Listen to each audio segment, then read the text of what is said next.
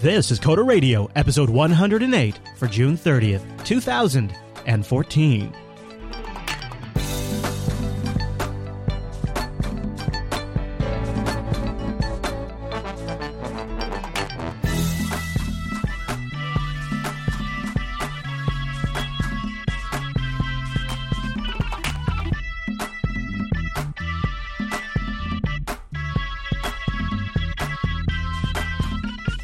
Hi, everyone, and welcome to Coda Radio, Jupiter Broadcasting's weekly talk show, taking a pragmatic look at the art and business of software development and related technologies. This episode is brought to you by our two fine sponsors, DigitalOcean and Linux Academy. I'll tell you more about those great sponsors as this year's show goes on. My name is Chris, and joining us every single week is our excellent host on the East Coast, Mr. Michael Dominic. Hey there, Michael. Hello, Mr. Fisher. How are you? I'm good. It is feeling like summer over here. I'm not saying I'm Superman, but what I'm trying to relay to you is that the yellow sun gives me power. You ever? No, you know. So would you go as far to say that you get a funky high off the yellow sun? I mean, is that? Well, I wasn't gonna go there. No, I don't know why you know what you want to know what gives me a funky high? Commercial software. Well, wait. You said commercial software. So since you and I have spoken last, Mr. Dominic, I have been graced by, we have a really excellent audience. Like, we have the best audience ever. In fact, I'm not sure I would go that far, but keep going. Oh, you know what? That's just a false belief. No. So Richard is out and about today. This is why I'm telling you we have a great audience. That theory must be wrong. I think that we should all make those businesses fail. We've been receiving RMS clips. Like, here's a new one. And we need to teach Canonical a lesson. This is egregious. That program, although it may be attractive, is really a trap. Perverting free software. And I think you'll probably like this one. Look up at the moon one day. So we have a really great audience. I want to say thank you to everybody who's been sending us in their favorite RMS clips. Coda Radio at JupiterBroadcasting.com. And thank you everybody who's joined us live on this Monday over at jblive.tv. You guys don't forget to bang, suggest, and help us title our show. We'll vote on that at the end of the episode. Mr. Dominic, we have a lot of follow-up from last week's episode. Like, you struck a nerve, I think, my friend.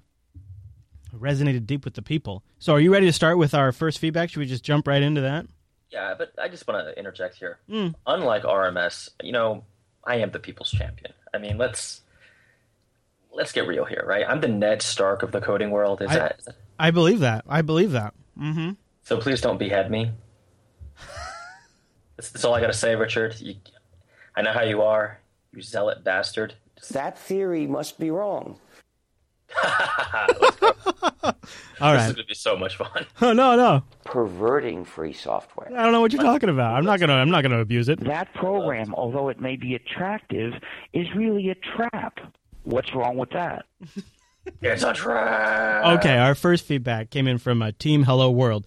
And I just, every now and then I like to sneak in a good dissenting view. You know me. And he wrote into the show, he says, Mike, you're kind of missing the point of the JS frameworks. It's a battleground. It's an exciting time for JavaScript, and the development around the languages is getting serious. Ember, Angular, Backbone, they're all fundamentally different. The strong will survive. The weak will die off. And the coders actually came in here to say the same thing. He says, what we are witnessing in JavaScript languages, finally, it's maturing.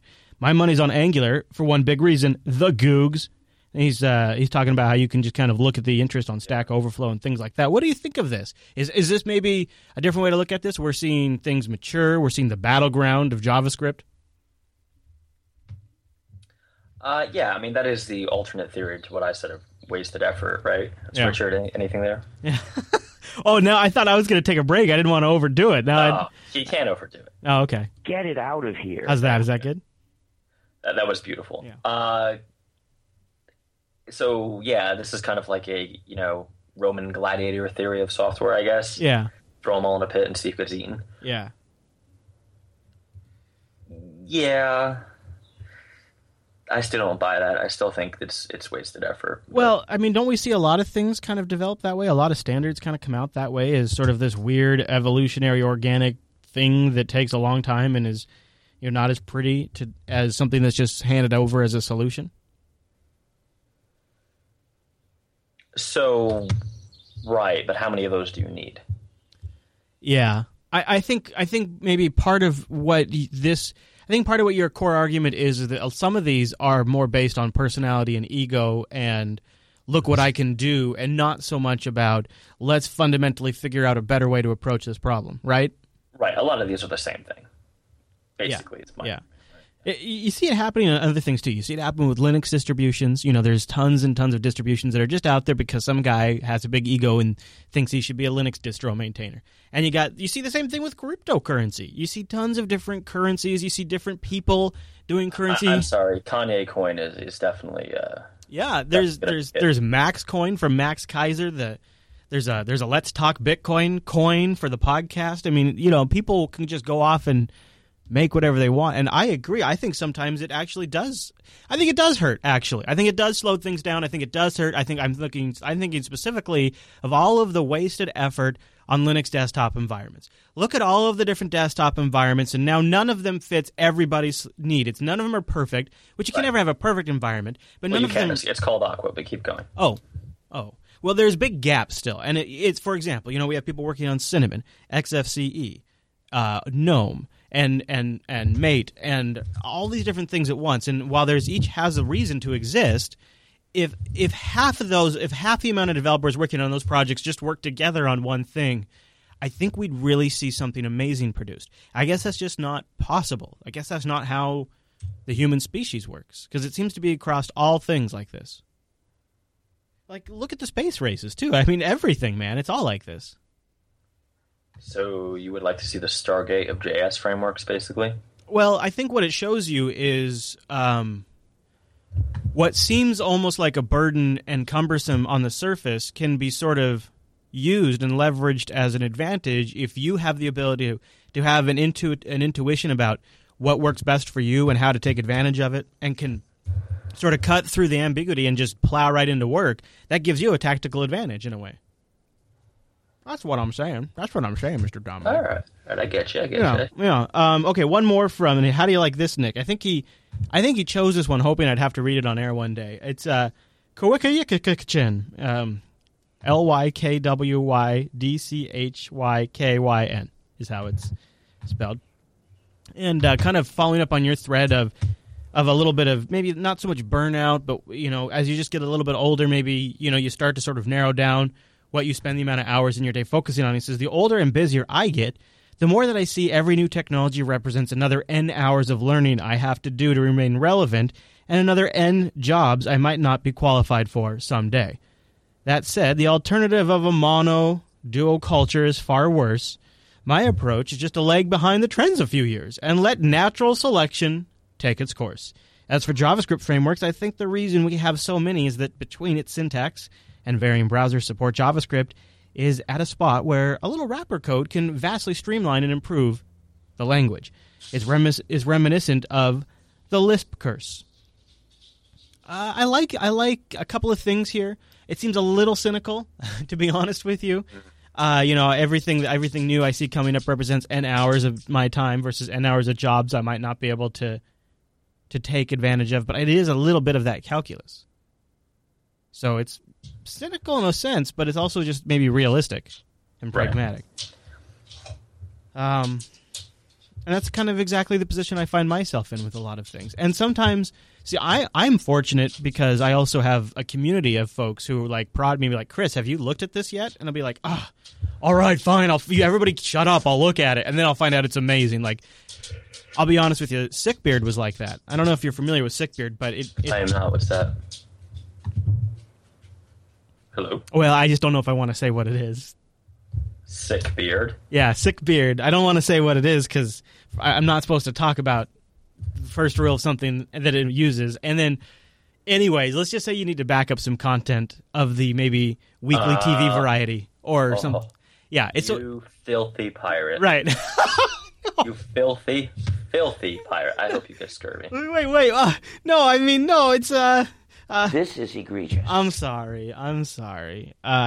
You are a filthy pirate, sir. I have young children. And they destroy discs. That's my only defense. That's barely a defense.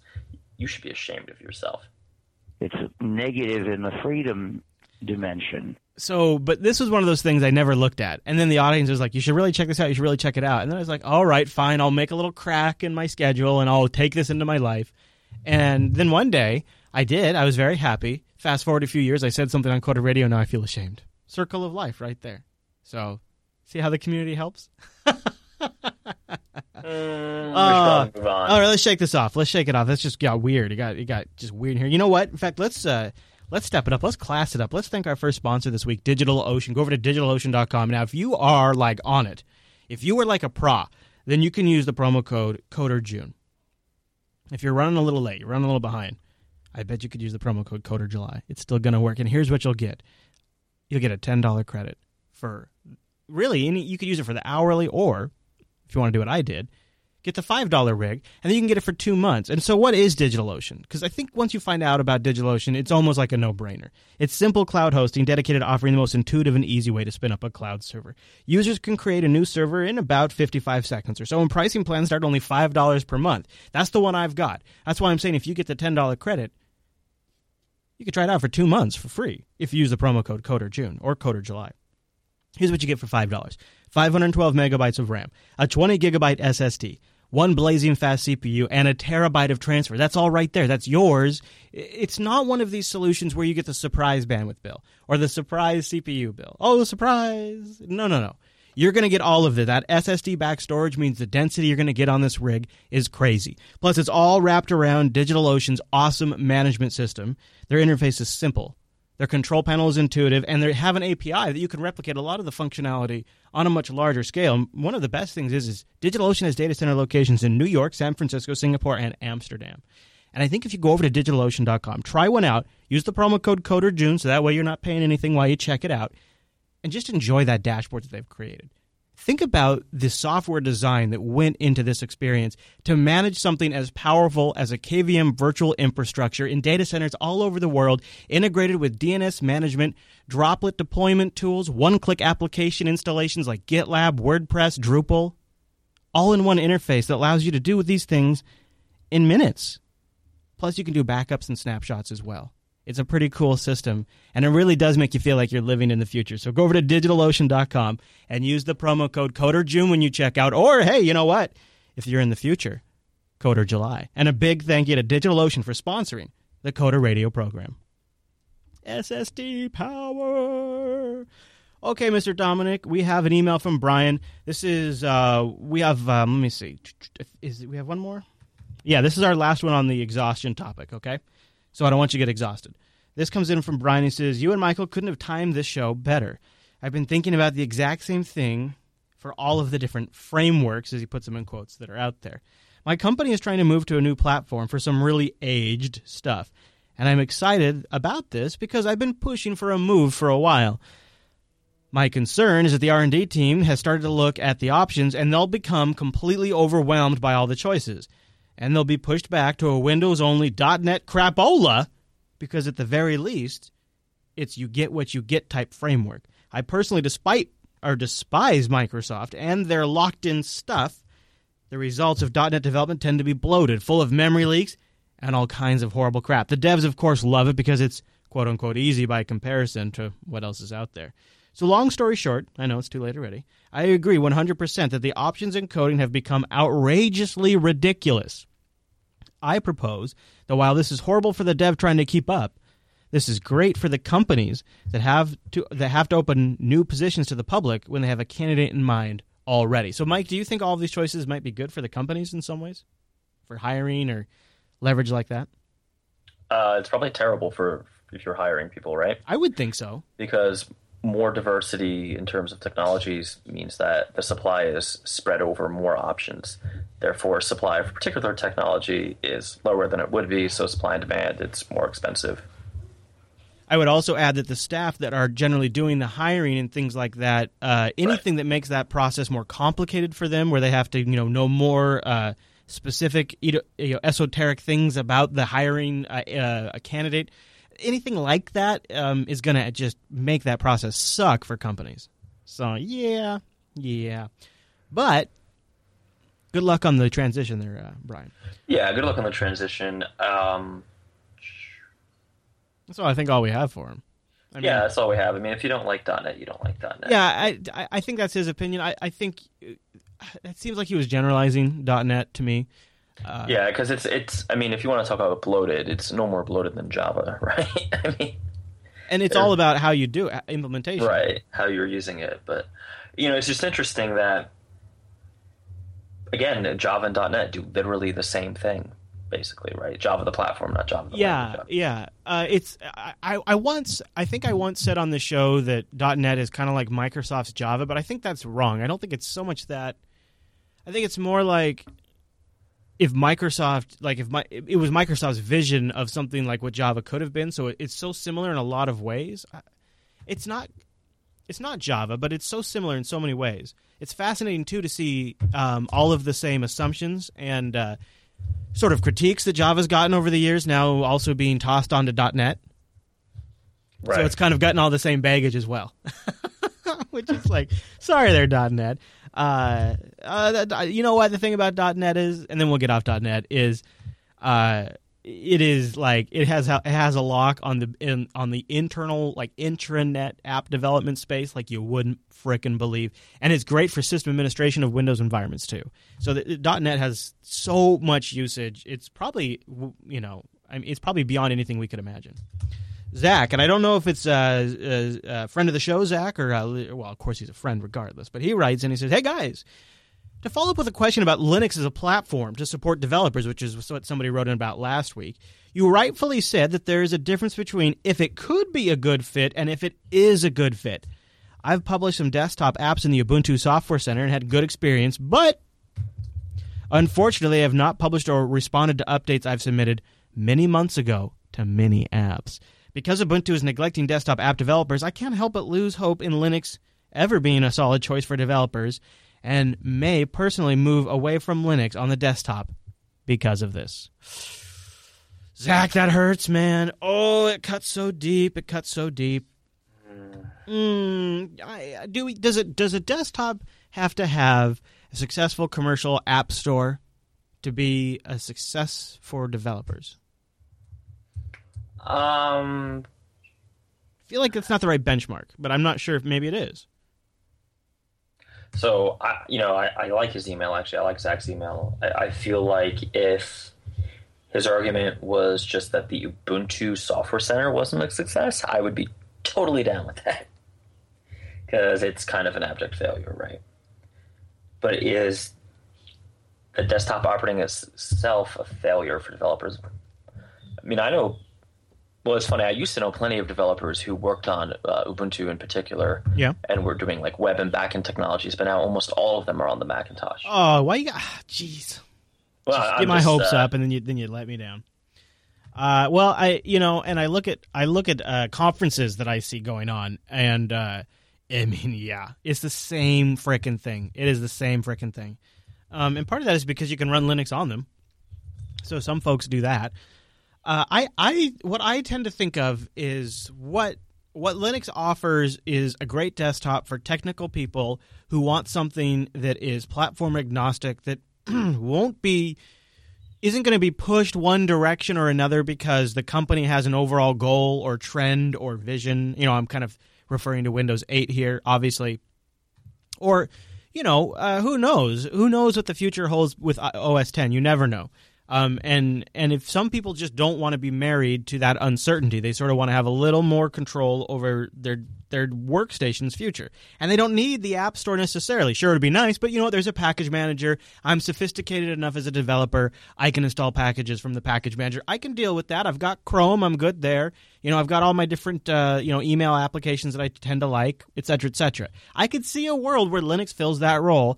I don't know if it's ginormous, but what I do know is the people who would be using it in that role are people who pay for stuff. So if you're writing the right application for the right market, I think those people would pay for stuff. So I think the other thing is, even on the Apple side, we're seeing that straight software purchases, aren't as terribly effective as they used to be, right? So, and I'm not sure that I would really believe this argument. One could make the argument that Ubuntu was just a little late to the party, right? Where your application is now part of a larger service. Right. That you're monetizing the service and not the application. Right. And in that regard, that's in most cases means that thing's going to have a web app component to that. There's some web front end that you could just use under Linux.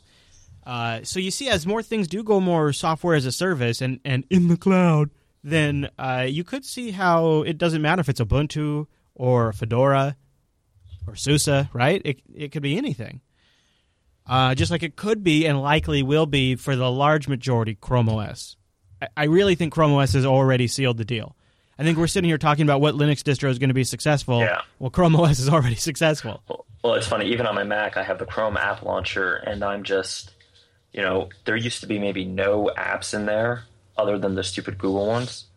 Now I have, I have Postman, Hootsuite, Trello, TweetDeck, Spotify, Slack, Gmail, Google Docs. Yeah, I got I was even trying out an FTP client the other day. Evernote. I don't use the Mac Evernote anymore. I just use the Google Chrome one. So I'm thinking, this would never. I was my sort of back pocket personal hope for I/O was a updated Pixel at a much more reasonable cost, because I have to be honest with you. Even though I have concerns about Google, my current workflow, I could use a Chromebook very easily. And if they had something like the Pixel at the $300 price point, I think I would buy that over a tablet. And I think Google could get it to there. And so I think once they start getting something that's really high quality, maybe not quite Pixel level quality, but close to it at a lower price point, I think Chrome OS is going to sell like hot freaking cakes, especially because it's a little bit of an alternative to tablets, which people have had for a little while. And a lot of them are buying keyboard cases. And oh my gosh, now I get the keyboard, I get the touchscreen, I get the web browser with the apps. Bob's your uncle. I buy a Chromebook. Now millions of these things are shipping. The top 10 laptops on Amazon, like Google said, are already Chromebooks. Chrome OS is already one. That's Linux. I'm not sure I do quite that. I mean, the Linux desktop battle. Just that. I think it's locked it up. I think it's. I mean, there's still going to be lots of people that run all the other distributions too. We'll see. Yeah. See, I'm not sure that Chromebooks are going to have the market that you want, right? Right. Yeah. At least as an independent software vendor, right. I'm pretty sure. Schools, government, places like that, sure, but. Right. Yeah. That's very true. Well, I still think guys like you and me of the future, well, it could be Linux candidates. I mean, I'm happily living on my Archbox right now, and the only time I really ever miss something is when I'm doing a dedicated task like video editing, and then I just have a Mac for that. So for me, the way I've done it is Linux for everything, and then I have purpose-specific machines that are just sort of like I go to those machines when I'm doing that particular task. And if I didn't do those tasks, I mean, there's not much I couldn't do on Linux right now. It's pretty much all there for me because most of it's either, a native local application or a web application. So there you go. I don't know. We'll see. We'll see, Zach, but it's a good question.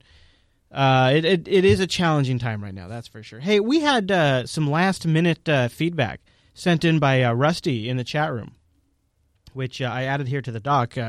So Rusty Fox wants to make sure that we mention the Rust language has an update coming. He says, could you mention this in the show, perhaps the feedback, that Rust 0.11 will be released tomorrow. It's an extremely cool language from Mozilla, and only a few people know about it right now. There's even a game engine written in Rust, and he links us to the Piston game on GitHub.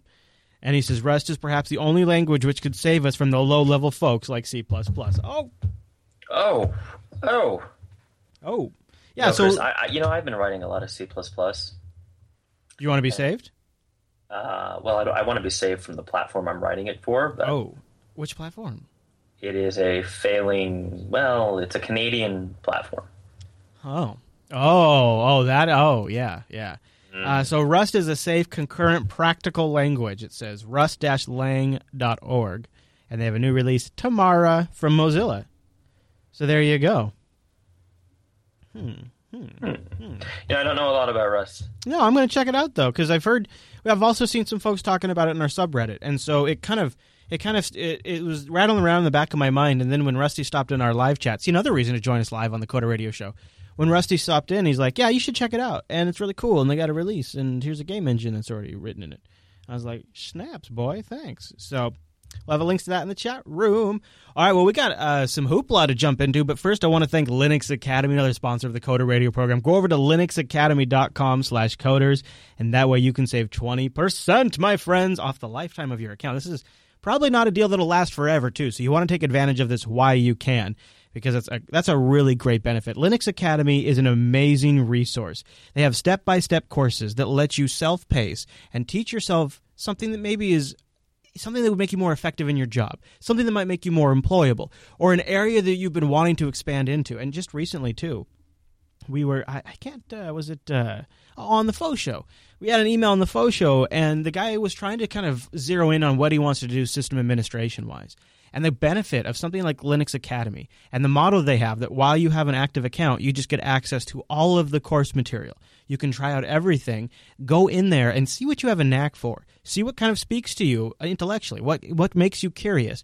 And the great part is they have self-testing and pace tracking, so you can go in there, try a little bit when you have a half hour one night, go back maybe Saturday if you've got a couple of hours to stash some time in there, and you can keep going. And if you feel like, have I forgotten something, take a self-test. They've also got course material you can download and save offline.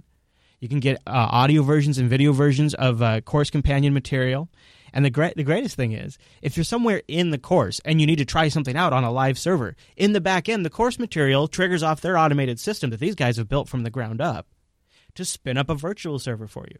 This is awesome, too, if you're taking some of their AWS courses, which they're adding to all of the time. Again, another reason why it's a great benefit to become a subscriber, because they're adding new content all the time. So like the AWS Certified SysOps Administration, right? Or the Certified Solutions Architect. When you're taking these courses, and not only do you get an AWS instance that's part of your service already, so you don't have to worry about that cost, but they're giving it to you with scenario-based training. So you work through a solution that involves EC2 and S3 and Amazon Web Service, all of these things connected together. So that way when you go out to deploy a solution in the real world, maybe something you're billing somebody for or something that you've committed to your employer for, you've already gone through an actual scenario-based deployment. So you're already comfortable and familiar with the process. It's a really great way to learn, and it's backed up by a really active community. New content being added all the time, and folks that are crazy passionate about supporting Linux, training people on these kinds of things, and getting the word out there. Check out the course study notes. You can run any 7+ Linux distributions, and the courseware will automatically adapt to the distribution that you choose. It's super cool. So go over to linuxacademy.com/coders to save right now. linuxacademy.com/coders. And a really big thank you to Linux Academy for sponsoring the Coder Radio program. So, Mike, after Google I/O, I was sort of going through everybody's Google I/O coverage. And I have to tell you, one plucky, adventurous tech startup on the East Coast really caught my attention with their write-up of Google I/O. It was extremely glowing and positive. This company is all in on Google. You might have heard about them. It's Fingertip Tech. And on their official blog, they had a Google I/O 2014 recap. 5 reasons why Fingertip Tech is excited about Google I/O. Tell me, Mr. Dominic, are you excited? I'm actually surprisingly excited. We put up 5 reasons here, right? I did not personally write this, but number 1 was material. Okay, so just as a little sidetrack, do you notice how Google had to bring on stage the guy with the long hair and the hipster outfit? Yeah. Yeah, because, no, guys, he's a real designer. Right, Look how he dresses. Look how hipster he is. He must be legit. Look at this guy. This guy would never drink Starbucks right here. Yeah. AeroPress is just right off stage. Yes. I did notice that, yes. But anyway, I actually like the material design. I think it's the right direction in terms of aesthetics. You don't feel it's too heavy-handed? It sort of mandates one interface for all. Well, I think that's the way all the other platforms are going, though, right? So it's very familiar in terms of iOS 7. Yeah, and Windows Mobile. And Windows Phone, yeah. Phone, right. The thing I would say is that I'm a little concerned, how do they they're not going to be able to backport material, right? And my HTC One M8 is still not on the newest version of Android.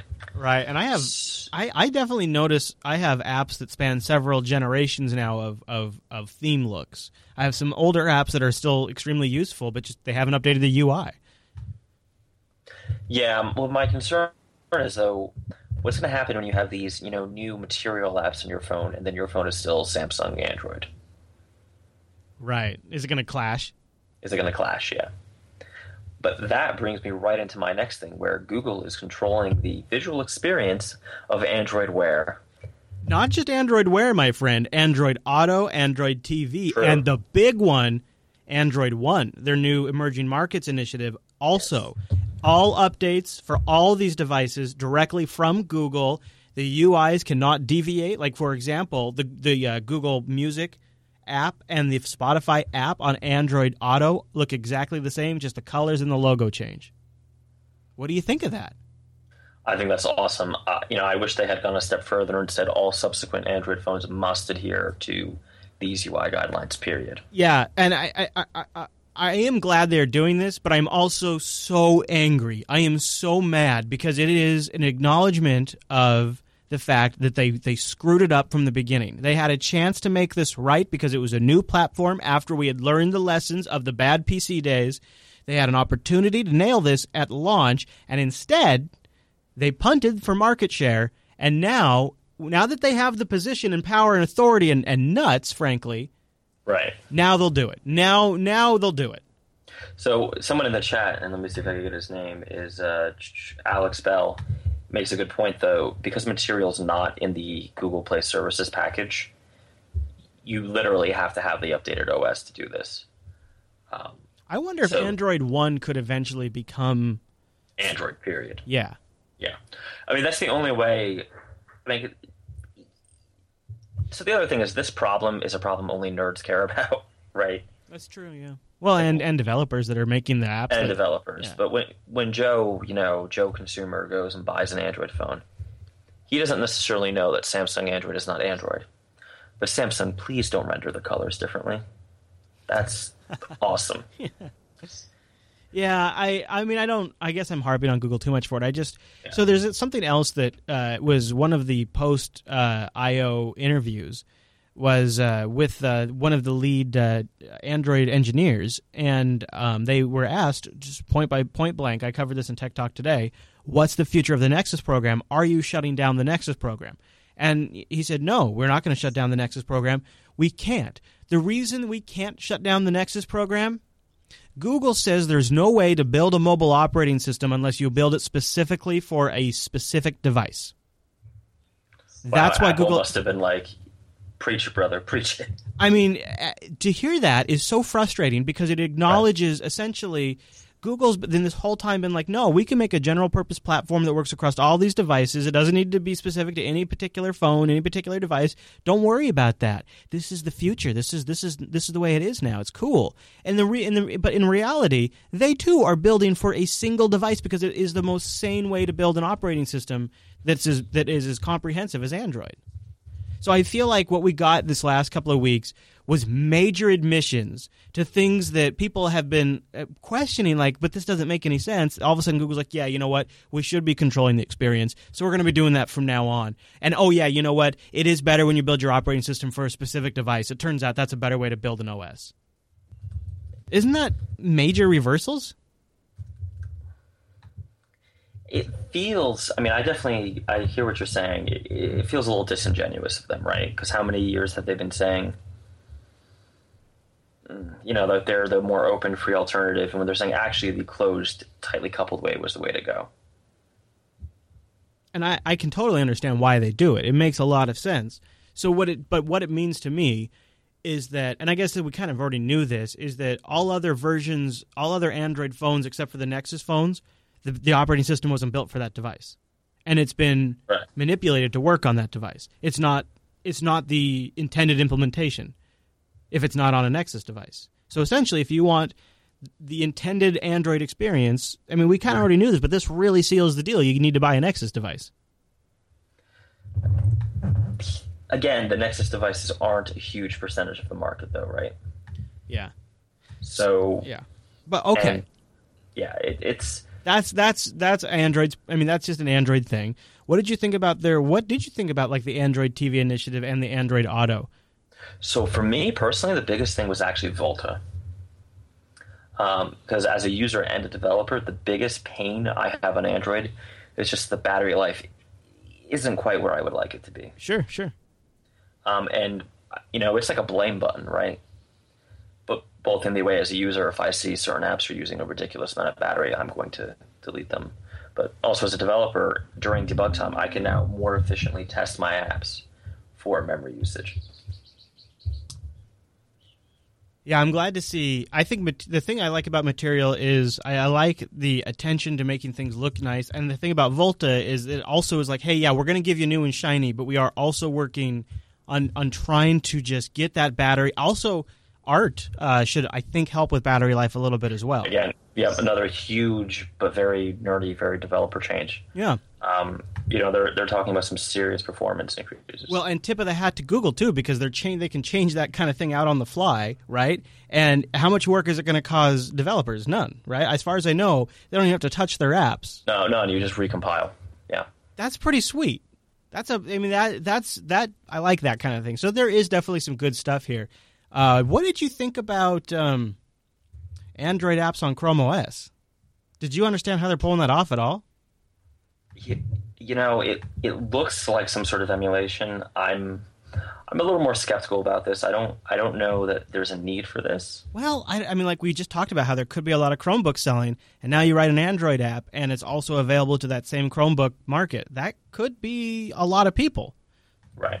And you could, so you brought up Chromebooks in education, a huge growth area for Chromebooks, right? Well, what if a lot of these schools also want Android tablets? Now you could make an application for that school district that runs on their tablet and runs on their Chromebook. That's a genuine, legitimate, full-fledged application, not a web application. That's actually kind of compelling, I think. I mean, I don't know if there's like a really super wide market use for it, except for like obviously like things like Evernote. But in terms of like businesses, enterprises, and schools, it sort of gives you a consistency across Google products, even though they're not the same operating system. I just wasn't clear on how widespread the Android apps on Chrome OS thing was, because they only showed a couple of things. They didn't say if they have like a runtime that runs on x86 or if they have somehow ported those apps. They weren't clear on that in the keynote. I couldn't tell. Interesting, though. I got to ask you about Wear. What do you think? Oh, God. Yeah, the Moto 360 does look pretty cool, actually. Yeah, did you watch the keynote? Did you hear the audience go, "Aw," when they said it wasn't available? That was really good. Yeah, because I'll tell you too, the LG and Samsung watches look like clunkers. Well, one interesting thing is, there's going to be a lot of interesting integration points for developers. Yeah. Yeah, you definitely. I mean, all of this stuff is spot for developers to send their applications. So, overall, pretty interesting. Pretty interesting. I mean, as a user, there's going to be some privacy concerns with, pretty much all of this, really. Yeah, for sure. Yeah, and I think that tempers some of my excitement. Yeah, and that's kind of the elephant in the room whenever you're talking about Google and Android and that whole thing. It's okay, but one thing is they could tell you exactly how many selfies were taken and how many of them were, I think, like duckies or duck faces or something stupid like that. Yeah, it was almost like a little a little nudgy way to say, yeah, we can get data out of all this stuff, and this is how we can show you this data. It was like a little kind of nudge, wink, wink example. I thought it was a little, well, to be honest with you, creepy, because it was one of those things that went by. And then about 30 seconds after it went by, I went, wait a minute, how do they... Oh, they probably are analyzing every picture. Right, and what else are they analyzing, right? Yeah. Yeah, there's some... Well, and like, what do they analyze when you use the voice command on the watch? If somebody's yelling in the background of your audio prompt, do they analyze every time there's an emotional response in the background of your? Do they somewhere in the background keep a profile of how many times there's somebody angry? They very well could be. And the other thing that I think is interesting is, like, I looked at my Google Now cards today, and they had the time to my kids' daycare on there, which is helpful. But now Google knows that I put my kids in daycare and what days I put them there and, what time I'd normally be leaving to pick those kids up. And that's a little weird because I don't know if I necessarily want to have in some checkbox in some database in Google that I have kids in daycare. I think that's just, for me, for some reason, it doesn't sit well with me. I feel like that's personal information. I don't know why. So there is this sort of give and take, and I've been asking myself recently if I would actually be more okay with less functionality but more privacy. And I think it's a pretty clear yes. In fact, I didn't really find it to be that much of a question. The more of the question is, how do I actually pull it off? How do I get something functional that works well enough for me, that provides me the functionality, and also is in a device that I actually want to have? And so I'm kind of in an interesting time right now. I've been trying out Ubuntu Touch, Firefox OS, and the latest Android on my Nexus 5, and it's not really working for me on any of them, to be totally frank about it. Ooh, that's not great. Yeah, so I have the great folks at Ting are going to send me an iPhone 5 to try out for a little while. I'm going to give it a go with iOS 8, see how that goes for me, because I've tried all the other ones. So I'll report back on that at some time, because I won't be under any NDA. You'll be an Apple fanboy shortly, don't worry. Well, I don't know. I think the 5 screen's probably too small for me. But we'll see. We'll see, Mr. Dominic. We do have a book recommendation to cover before we get out of here. Do you want to do that, or do you got anything else on the Google I.O.s? Let's do it. All right, Nick wrote in, and he said, after the discussion this week about Google disrupting markets by introducing a free competitor, I thought I should recommend this audio book. It's called Free, The Future of a Radical Price, by Chris Anderson. Basically, his big idea is that eventually all digital services will be free, or at least one of the competitors will make their offering free. He describes the economic forces that make this inevitable for all digital products. Fittingly, the book itself is free to download. He includes a link to that. He says, if I'm honest, the author has me convinced. Now I'm just trying to figure out how to be in the position to profit from this in the future while all the curmudgeons are complaining about their antiquated business models. Wow, Nick. Thanks for the book recommendation. That sounds pretty compelling. Mr. Dominic, where would you like to send folks throughout the week while we're between shows? fingertiptech.biz. Oh, I noticed you had a .biz for that blog, too. You're pretty fancy. You got the fingertip.technology, too, right? Man, you're just all over the place. You're all over the place with those. You know what? Here's a domain I don't give out too often. jblive.info. Huh? Ooh. jblive.info. It gives you an option to have an MP3 stream of either like a high quality, like 128 kilobit, or a low quality if you're maybe on mobile, need to save some bandwidth, or on the road. Then you could tune in live, because we do the show live Mondays at noon Eastern, noon Pacific, 3 p.m. Eastern over at jblive.tv. And you can help name our show, hang out with us. We have a little pre-show time too, so it's always a good time. Don't forget, we also want your feedback over to jupiterbroadcasting.com and click that contact link. All right, everyone. Thanks so much for tuning in this week's episode of Coder Radio. We'll see you right back here next week.